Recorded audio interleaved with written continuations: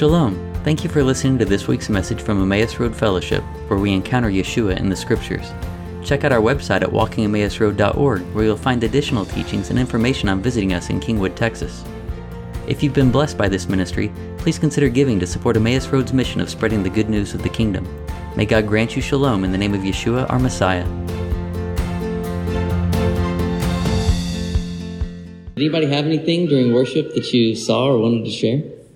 So, we always talk about having our own building and stuff like that. And, during worship, it just was so refreshing to know, we're kind of in a different place.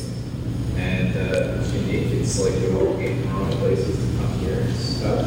It's just really refreshing and stuff like that. This is kind of thing, I think this is just something to do like a community center, something like this and stuff like that. So, I don't know. It was just refreshing during worship. It's Funny you should mention that, because I was just talking with Heather just, I think it was yesterday or the day before. No, yeah, it was 2 days ago, just about kind of a renewed desire for us to have our own place and saying, okay, we need to get a committee together, start looking, and then figure out how we're going to pay for it. So anyway, well, yeah, that's right. It's like we will present the problem before the Lord, and He will solve it. And there you go. Way to go, Bridget. Awesome.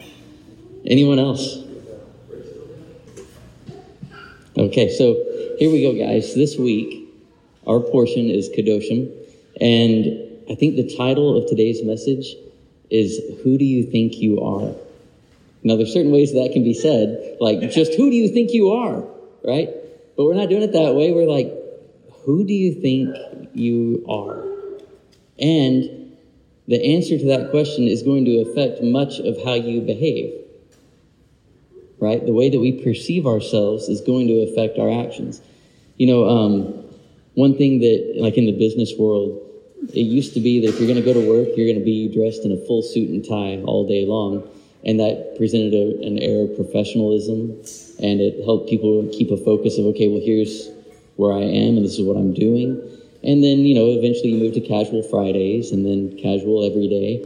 And then who knows what, right? But there is something to the idea that how you present yourself, how you think of yourself is going to affect your behavior. So if you think of yourself as the sinner, right, then sin is kind of somewhat expected of you, right? But if you see yourself as one who's been redeemed from sin and given a new nature, then it's now sin is counter to your true identity. And it's not expected. Right? I think I've said this before. I used to say, well, I'm a sinner in need of grace. And it's like, well, I was a sinner in need of grace. I'm still in need of grace. But I'm now a new creature through Messiah, who still lives by grace. But it's the new creature, not a sinner in need, if that makes sense. And so that's going to play into how we live. And this week, Kedoshim stands on its own, which only happens during leap years. During non-leap years, Kedoshim is read with the previous parasha, which is Acharei Mot. So they're usually read together as a double portion. And so we know that there's times in the year when multiple portions are read. And the typical handling of the Haftarah during that is that you would read the Haftarah from the second portion. But when it comes to Acharei Mot and Kedoshim, it's unique in that you actually read the Haftarah from Acharei Mot, from the first one. And that portion is from Amos, chapter 9, verses 7 through 15. It's the one that speaks about God raising up the fallen tent of David. And so this week, I was thinking on Amos 9, and so I want to start there. And in Amos 9, we'll read, before we even get into it, I want to just give a little background on it. So, God is rebuking the children of Israel, and specifically the leaders, for walking in sin, as opposed to walking according to the riches that He's poured out on them, having redeemed them, brought them into covenant, and saying, look, this is your identity. But you're not walking according to your identity. You're walking just like all the nations would walk. So you're not setting yourself apart as holy. And because of this, I'm going to send you into exile. Okay, but even though I'm going to send you into exile, I will cause the fallen tent of David to rise up, and I will bring you back from your captivity. And so let's read here in Amos 9, verse 7. Are you not to me like the children of Ethiopians, O children of Israel? The words of the Lord. Have I not brought up Israel from the land of Egypt, and the Philistines from Caphtor, and Aram from Kir? So he's making the statement here, you're not acting like children of Israel, you're acting like children of Ethiopia. You know, I've redeemed, I brought the Philistines out of danger, Aram out of danger, and you, but you don't act like I brought you out of danger. Okay? So he says, the eyes of my Lord, the Lord God, are upon the sinful monarchy, and I will waste it from upon the face of the earth, but I will not utterly destroy the house of Jacob. The words of the Lord. For behold, I command, I shall shake the house of Israel among all the nations, as one shakes grain in a sieve, and no pebble shall fall to the ground. By the sword will all the sinners of my people die, those who say that evil will not approach and overtake us. And on that day I will build up David's fallen booth. I will repair the breaches and erect his ruins, and I will rebuild it as in the days of old, so that they will conquer the remnant of Edom and all the nations, for my name is upon them. The words of the Lord who brings this about.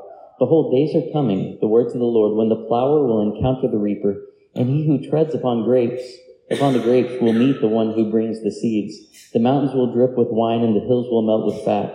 I shall bring back the captivity of my people Israel, and they will rebuild desolate cities. They will return and plant vineyards and drink their wine. They will make gardens and eat their fruit. I shall implant them upon their land. They will not be uprooted again from upon their land that I have given them, says the Lord your God.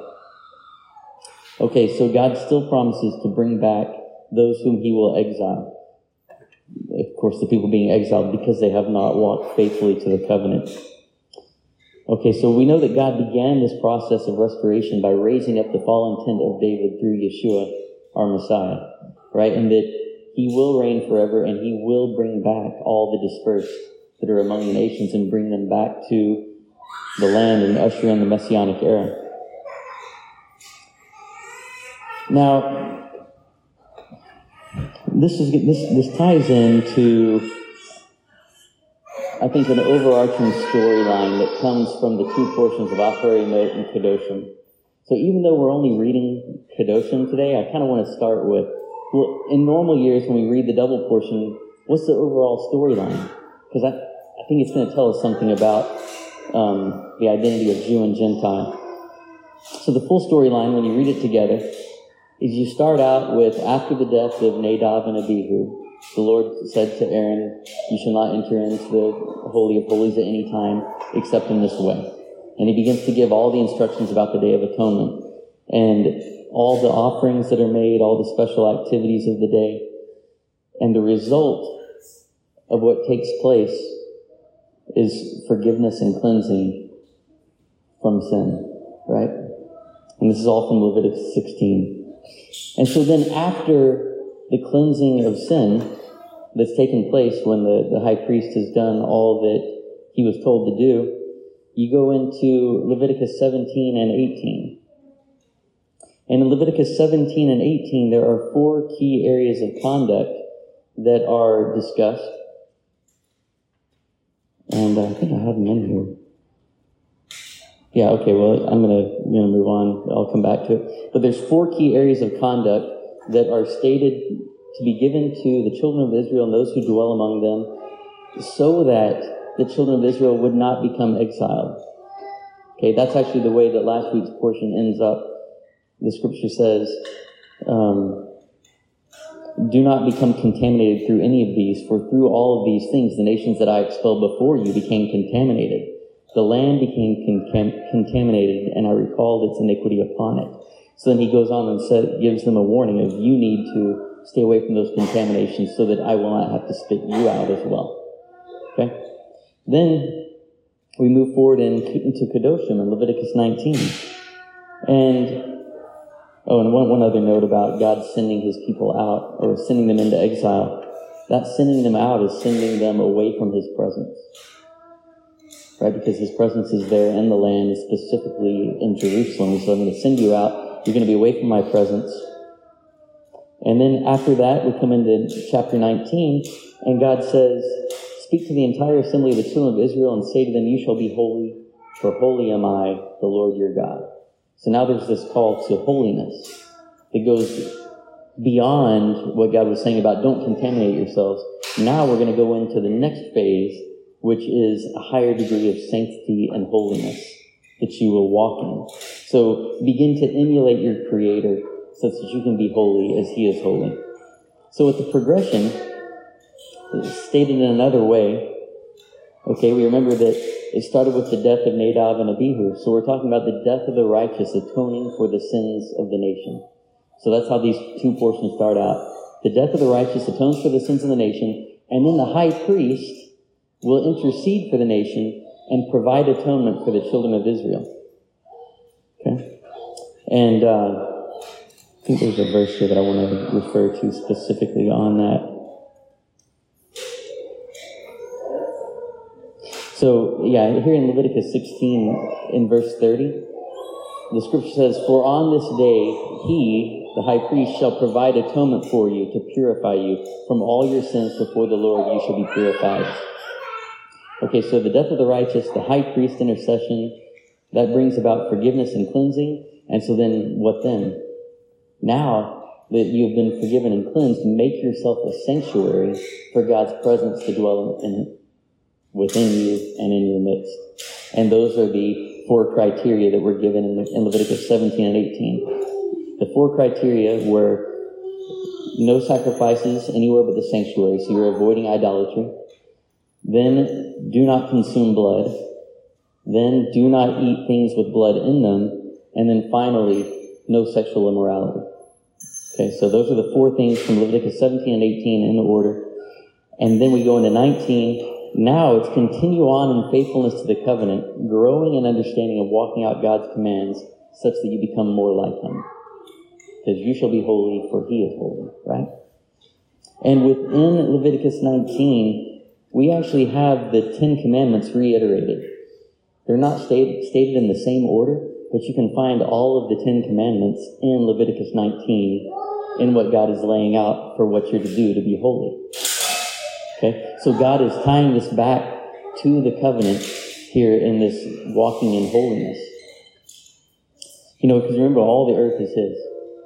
Right? So the Canaanites dwelled in the land at one point, and they dwelled in the land until their sin had reached the full extent where He was going to spit them out. And now Israel's coming in to live in the land.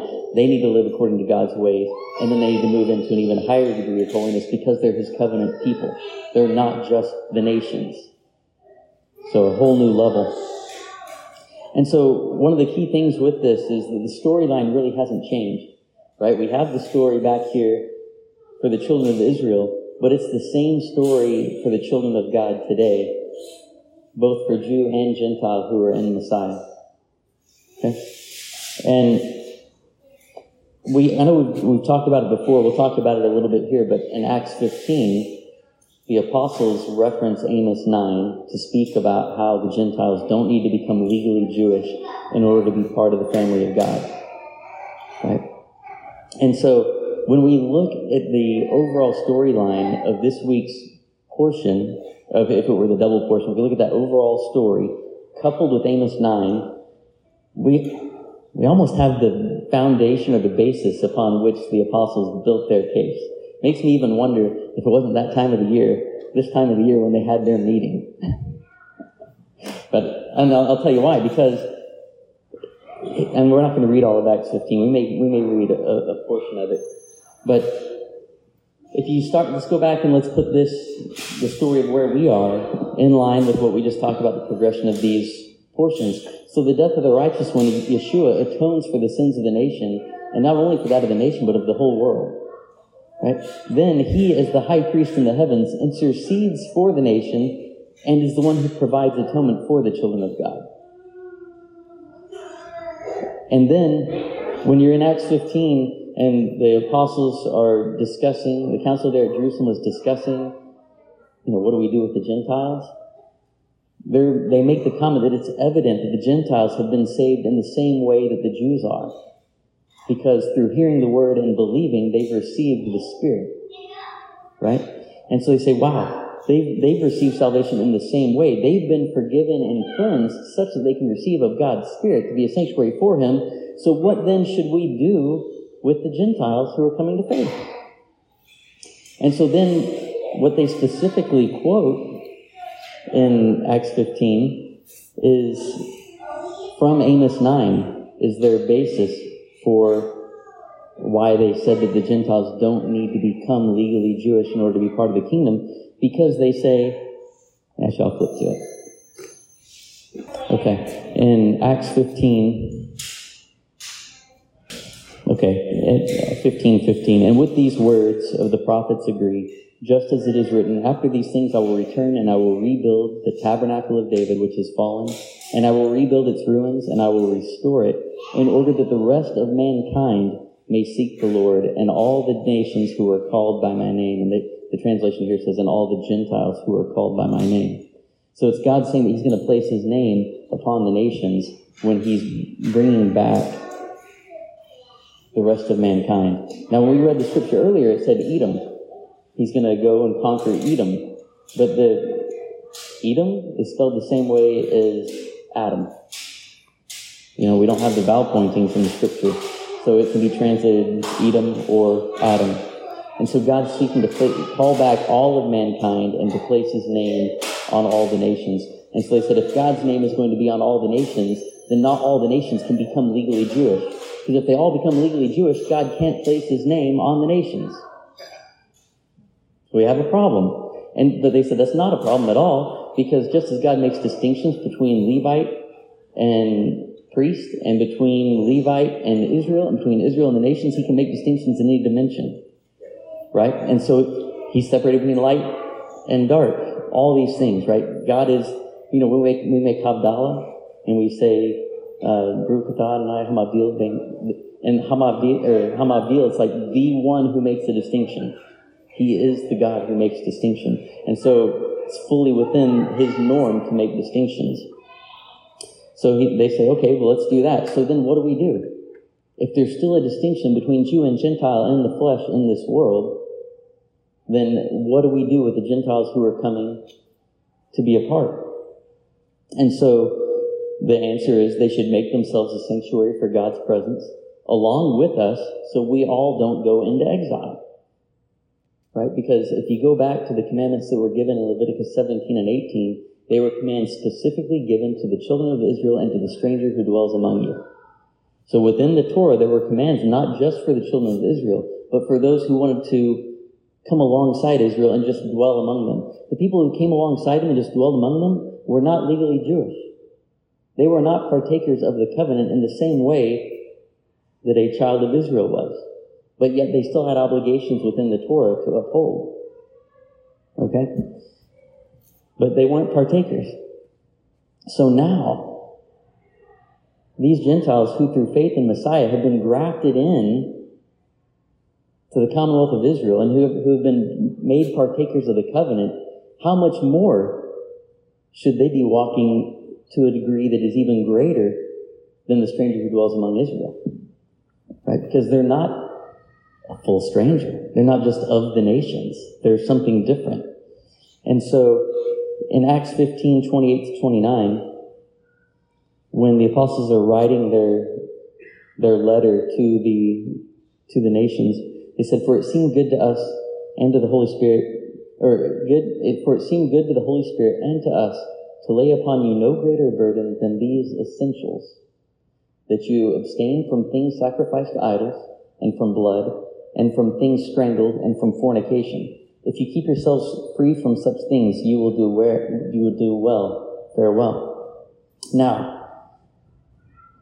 these four things that they listed in the letter are in the exact order that they were presented in Leviticus 17 and 18, about how do you make yourself a sanctuary for God's presence, and how do we as a community work together such that God's presence can dwell among us and we don't go into exile.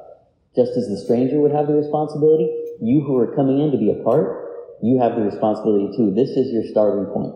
And that's actually what's said in Acts 15 when they made this first judgment. In verse 19, therefore it is my judgment that we do not trouble those who are turning to God from among the Gentiles, but that we write to them that they abstain from things contaminated by idols, and from fornication, and from what is strangled, and from blood. For Moses, from ancient generations, has in every city those who preach him, since he is read in the synagogues every Sabbath. So they're making the explanation of this is where we need to tell them to start. I mean, it's not totally their start, because their start was, I believe in the God of Israel, and I believe in the Messiah whom he has sent, who is Yeshua, and that's the God I want to live for. I mean, isn't that kind of the essential?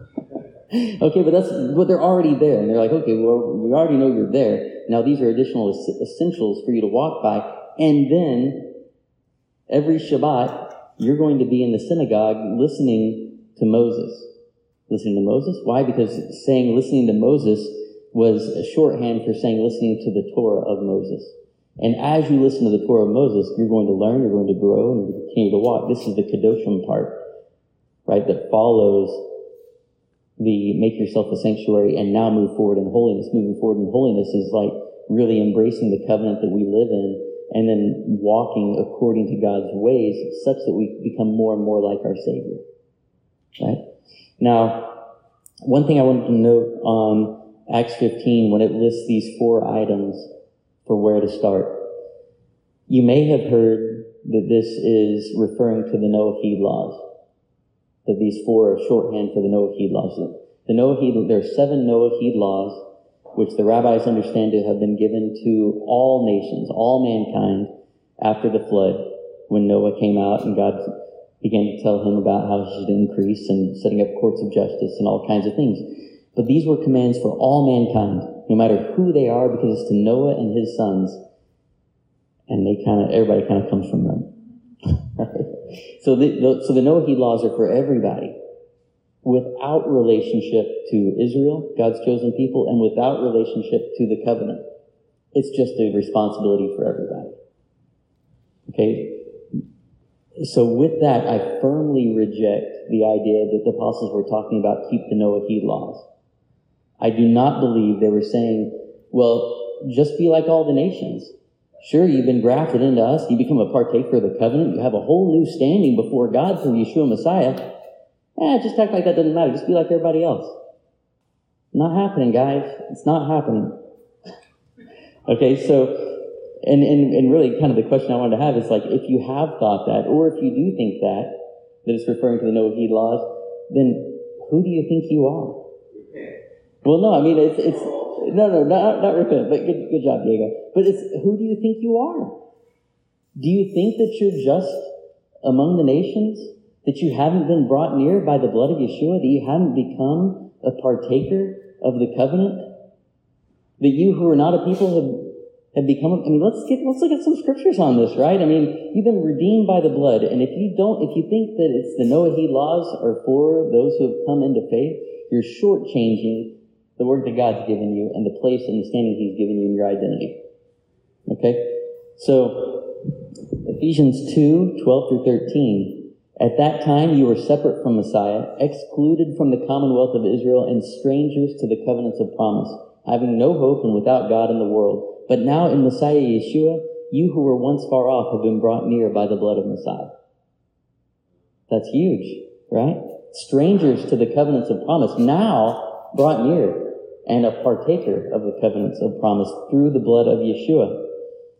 And then who are not a people have been made God's people in 1 Peter 2:9 through 10. But you are a chosen people, a royal priesthood, a holy nation, a people for God's own possession, so that you may proclaim the praises of the one who called you out of darkness into his marvelous light.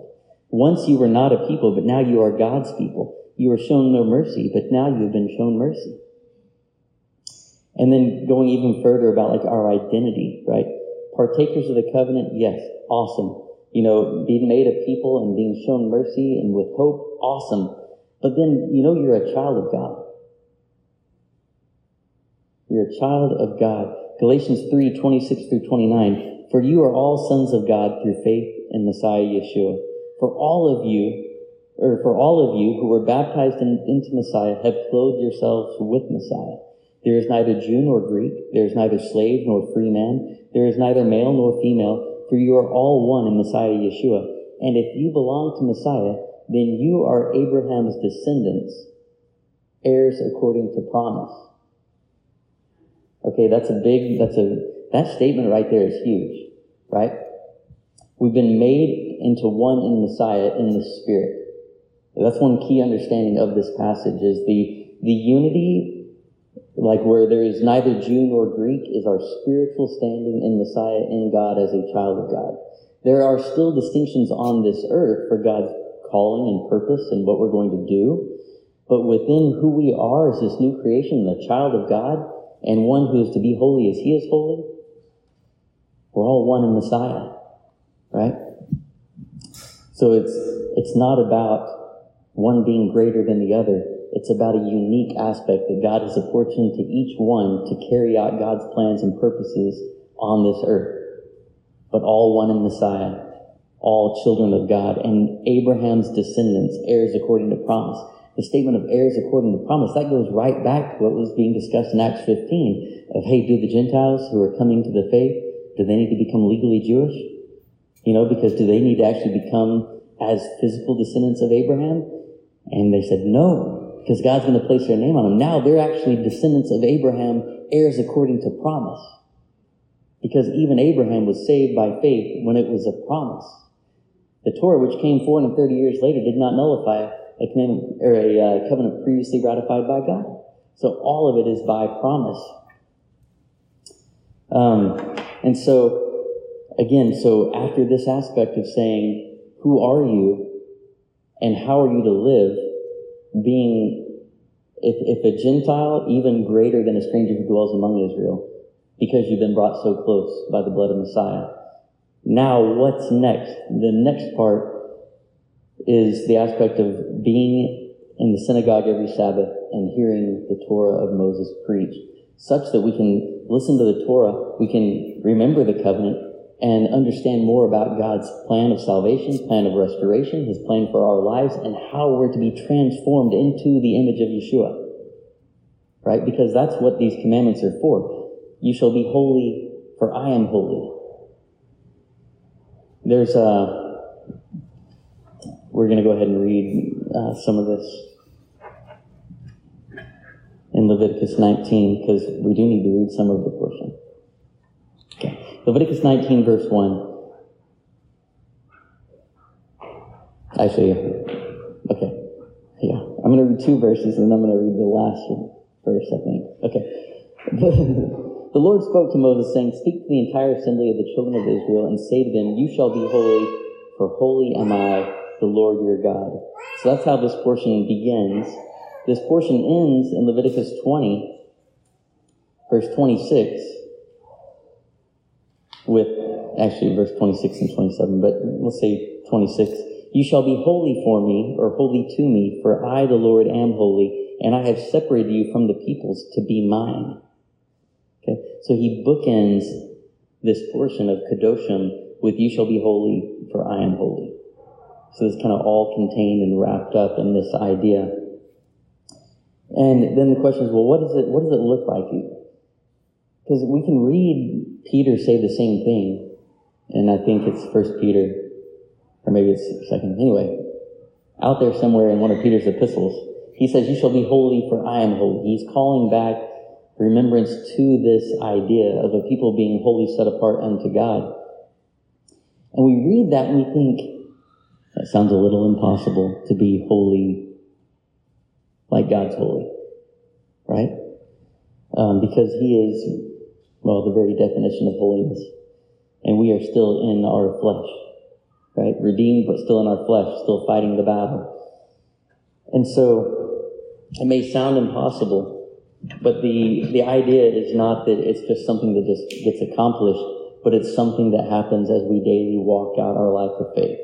And so when we read here in Leviticus 19, and we see what all he's lining out about, this is the way you're going to live, you're going to find that it's very practical instruction of how to emulate the holiness of God, as opposed to some spiritual, and I'm not saying it's not spiritual, because our spirit and physical are intimately connected, right?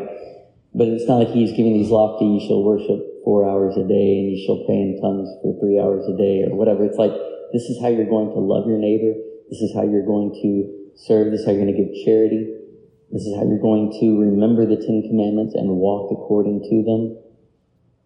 And so he gives very practical instructions.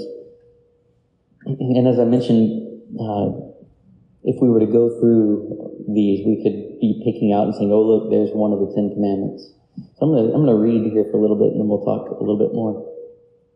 So in verse 3 of chapter 19, every man your mother and father shall you revere, and my Sabbaths you shall observe.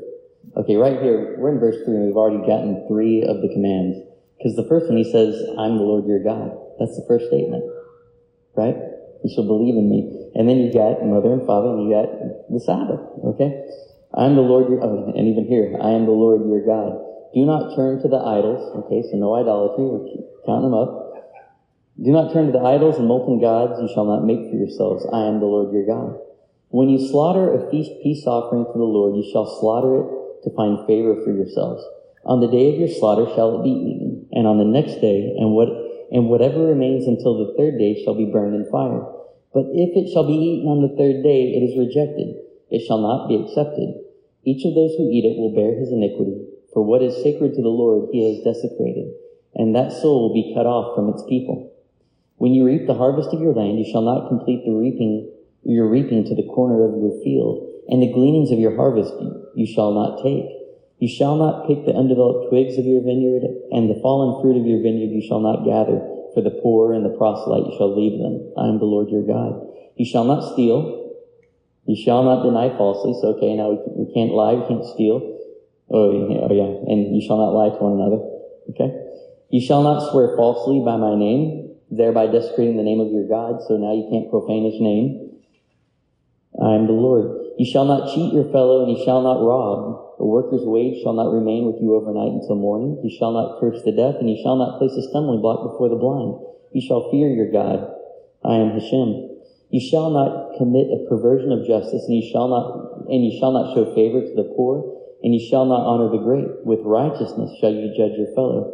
You shall not be a gossip monger among your people. You shall not stand aside while your fellow's blood is shed. So now you got murder.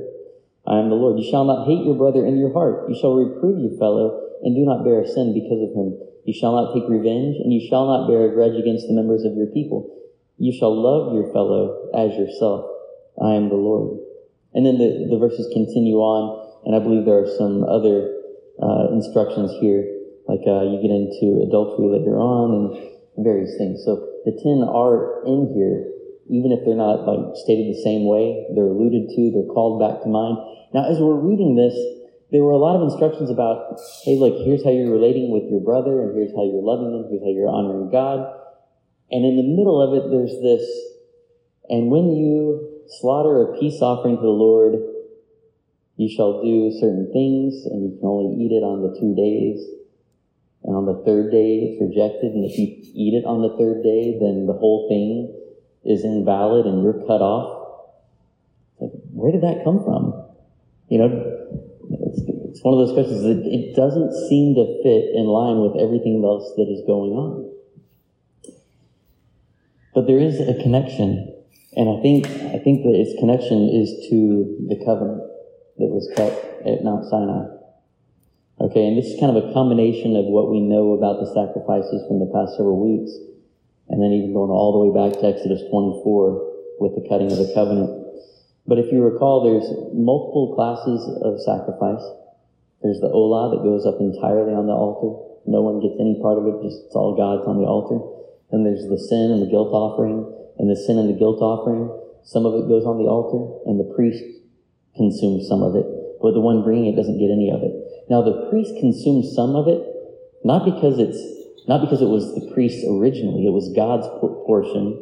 And God says, I'm giving my portion to the priest, and the priest will eat it on my behalf, essentially. He's sharing his table with the priests in those offerings. But then when it comes to the peace offering, this is the only one where everybody gets to partake. Some goes on the altar, the priest gets some, and then the one bringing the offering, they actually take and consume of it as well. Right? We talked about the Thanksgiving peace offering. and how that's likened to the Pesach offering and so forth. But the feast peace offering is the one that is most like what would take place. Okay, this might be a little confusing, so I'm going to try to say it well. Like, okay, if you're going to cut covenant with someone, what was the process of cutting covenant?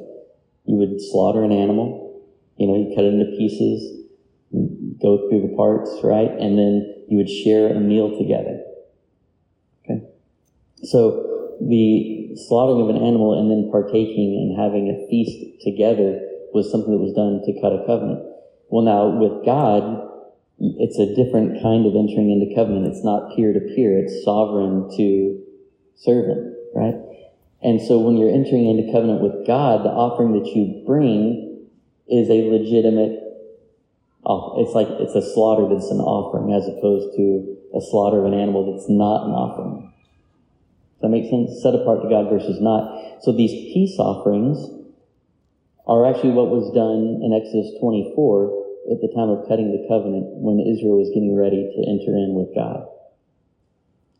So the interjection here of the peace offering being brought up in the midst of the Ten Commandments, in the midst of what does a holy people look like who has been set apart to God and is becoming like Him, the covenant is intermingled into it. The covenant and the commands going hand in hand. And so just kind of jumping back to Exodus 24. In Exodus 24:4, Moses wrote all the words of the Lord. He rose early in the morning and built an altar at the foot of the mountain and 12 pillars for the 12 tribes of Israel. He sent the youths of the children of Israel, and they brought up elevation offerings, and they slaughtered bulls to the Lord as peace offerings. Moses took half the blood, and you hear that, the feast peace offerings? I kind of read that a little too fast. But they did feast peace offerings unto the Lord at the time of this cutting the covenant. And he took the book of the covenant and read it in the earshot of the people, and they said, everything that the Lord has spoken we will do, and we will obey. Moses took the blood and threw it upon the people and said, behold, the blood of the covenant that the Lord sealed with you concerning all these matters. And then that's when Moses and Nadab and Abihu and the 70 elders went up on the mountain and they ate in the presence of God. What do you think they were eating? Feast peace offering. Right? So they're having their covenant meal with God at that point. And so I feel like all this is kind of tying back into that, and Leviticus 19 should bring back these thoughts to us. And then thinking about what does the people of God do, whether Jew or Gentile, who have been brought near by the blood of Messiah. We look to walk in holiness because that's our new identity as children of God, right? And if we don't see ourselves as children of God, if we see ourselves as just like all the nations, then how are we going to act? We'll see our normal behavior in the sight of all the world as being totally acceptable because I'm just one of you. It's like, well, no. We've been brought near by the blood of Yeshua. We've been set apart. We've become partakers of the covenant. And now, how do we walk? We walk as children of God, not to gain status as children of God, because we already are children of God. And now we're just making our flesh come into alignment with that spiritual reality. And God says, this is how you do it. And then not only does He say, this is how you do it, He says, look, I gave you my Son, who is the very, the perfect image of the Father, the one who is the perfecter of our faith, because He shows us how to walk out our faith. Right? And so we have a high calling. High calling, again, not to gain standing, but because of the standing we have. Now, Sforno makes a comment about these commands that were given in chapter 19. And he comments that, these commands, they harken back to the Ten Commandments. And adherence to those commands is critical, but they demand more than just minimum observance. As one walks the path of holiness, they must elevate their concept of what the Torah requires. Thus, the Torah teaches that respect for parents ordains not only that they be honored through personal service, but that it be done in a respectful manner. Right? Because you think about, read the Ten Commandments, I didn't murder anybody today. check the box, right? I'm doing good. But it's like not murdering your brother goes far beyond that. I mean, that's a good place to start. But then what did the scripture say today? It says, you shall not stand by while your brother's blood is being spilled. Okay, well, taken literally, that's like, don't let somebody else kill your brother. But then it's also understood by the sages to be like, don't stand by while somebody is gossiping about or tearing down the character of your neighbor. Right? So it's taking it to a whole new level because it's character assassination when someone is tearing apart someone and ridiculing them and gossiping or slandering them. So these are all elevations of it. And so you may need to start, right, at like, okay, I'm not going to murder anybody today. Okay? So some people have to start there, okay? No one here, praise God. Yeah, Diego's looking at Bridget. Okay. But then it's like, okay, well, as we walk in holiness, we're always being called up higher to greater understanding of what does the character of God look like in my life? And how do I best emulate Him? So we're exhorted to live according to that, according to the covenant. I was thinking about on the way here, kind of like Yeshua when He was talking to His disciples, He said, who do you say that I am? He was talking to Peter. He said, who do you say that I am? And Peter says, well, you're the Messiah, the Son of the living God. You know? I wonder if the question were asked differently. You know? Well, who do you say that you are? Like if Yeshua had said that to Peter, who do you say that you are? Or then even to flip it around, Peter, who do I say that you are? He said, you're a rock. Right? But I was just thinking about that. Who does God say that you are? And who do you say that you are? And do the two line up? And if we don't see ourselves rightly as God sees us, it's going to hinder our ability to become like Him, to walk in His ways and say, no, these things of the world, these temptations, these lures, they're too small a thing. They're too small for the glory that God has placed within me and within you. And that's our perspective. It's too small a thing because the thing that God has given us is so great. Amen. Does anybody have anything that you wanted to share? So you're mentioning the peace offering in the middle of Leviticus 19, and I've always seen the peace offering as communion. Not in the sense that it's commonly referred to, but communicating union, right? It's relationship, which how it's currently used today, people would see it as that, but I think, because you said covenant, right? That's what covenant is. It is relationship. That's what, the people who use the word communion today, they think relationship. When you're doing a peace offering, that is what you're doing. You're building a relationship. And so that's really, and salvation is relationship out of death, right? So that's the point of salvation. And so all of this is just really relationship with God. Yeah, absolutely.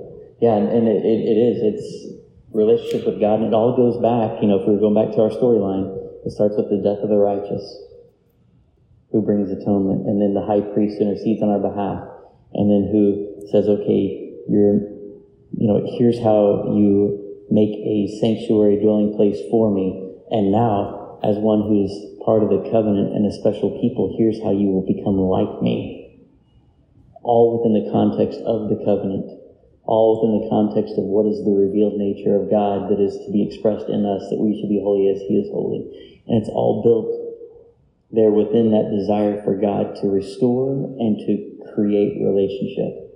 Because His desire is for all of man to come within that covenant. He's not okay with them just staying in the know. He wants that relationship, that communion that you were talking about. Yeah, and so then as we're doing that, as we're pursuing this holiness, we're doing it in a relational aspect, as opposed to disjointed on my own, just trying to do my thing. Right? It's like, no, we're doing it from the place of being a child, from the place of acceptance, from the place of renewal, from the place of life, bringing forth even more life. Yeah, awesome. Okay, let's pray. Lord, we thank you for your love. Thank you for your goodness. Thank you for your great desire to make yourself known and to have a people for your own possession, that we can walk with you, know you, and to have our minds transformed by the renewing of your Spirit. Lord, I pray that you would move within us, guide us, teach us, draw us close. In the name of Yeshua, amen.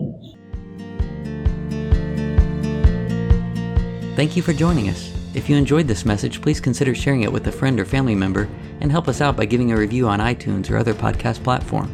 Check out our website at walkingemmausroad.org for additional teachings and information about visiting Emmaus Road in Kingwood, Texas.